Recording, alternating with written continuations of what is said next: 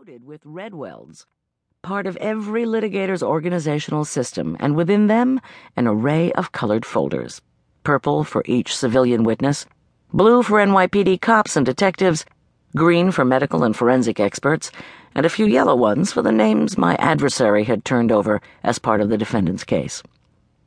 The lower rack held the dozens of physical exhibits I planned to introduce into evidence, all of which had been pre-marked for identification to save time during the trial. "Hey, Mike!" Artie Tram called out as he stepped into the back of the room. "You see the game last night? The Yankees were hitting like it was a home run derby." Miss Cooper had me hand-holding witnesses till 10 o'clock. I only caught the last inning.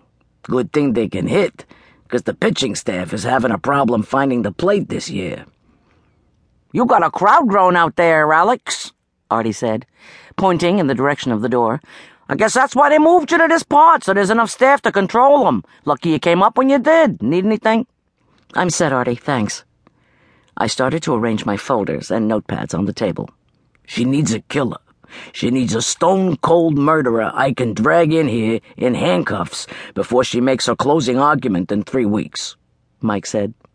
Do Cooper a favor and keep your eyes open for one. Artie laughed. "I think you got a few possibilities in the peanut gallery." The long corridors at 100 Center Street were bookended with oversized courtrooms, and this case had been assigned to one.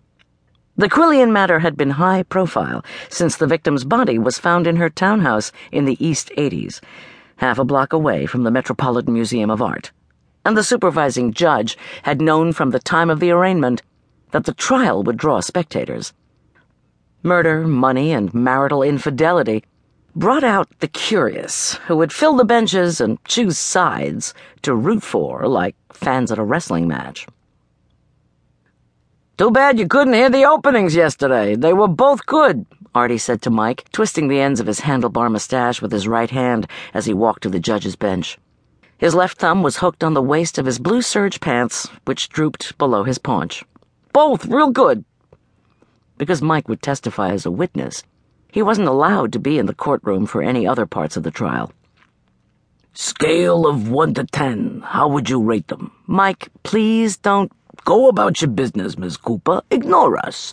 Don't tell me you didn't read your own reviews in this morning's papers." Mike grinned at me, running his fingers through his shock of black hair. Artie was taking the judge's water pitcher to be filled. "Trust me, she was a lot better than that columnist said in the Daily News. I mean, it's not exactly like they're criticizing Alex. It's the facts that don't seem so strong. I'd give Alex a 9, but I'd give her case a 3, Artie said to Mike. Then he seemed to remember that I was also there. "I hope you're saving some surprises for us." "And Howell?" 10, a perfect 10. He's so smooth, I tell you, Mike, I ever get the urge to kill somebody, Lem Howell's my mouthpiece. The doors swung closed behind Artie Tram. "I didn't mean to stir the pot, Coop." "Artie's right." "About our case?" "About Lem Howell. Did Laura give you the list of calls to make this morning?" "She wasn't in yet when I got to your office." Mike was dressed in his trademark navy blazer and charcoal gray slacks. His pale blue shirt was unbuttoned at the collar, and his rep tie unknotted and casually crisscrossed under the jacket. Both of us, Mike, taller than 6 feet, and me, 5'10", without my heels, seemed swallowed up by the large, empty courtroom. "It's on her desk." I liked the flow of a trial to be seamless. Witnesses were lined up days ahead of time, placed on standby, and asked to juggle busy professional schedules to appear as needed. Most jurors became annoyed when unnecessary delays extended the length of their service. There would be things none of us could control. The juror whose subway train gets stuck, or whose babysitter doesn't show, or who claims his cat swallowed a hairball and has to go to the vet.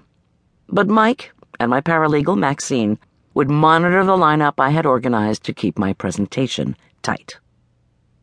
"Anything else? See you at 1. Don't get short with me, kid. I'm with you on this. You just gotta be realistic about our chances. I'm sorry if I broke your concentration." "That's not all you're trying to break." I put Amanda Quillian's photograph back in the folder and replaced it on the card. "So you got up here early to avoid running the gauntlet into the courtroom. You brought all the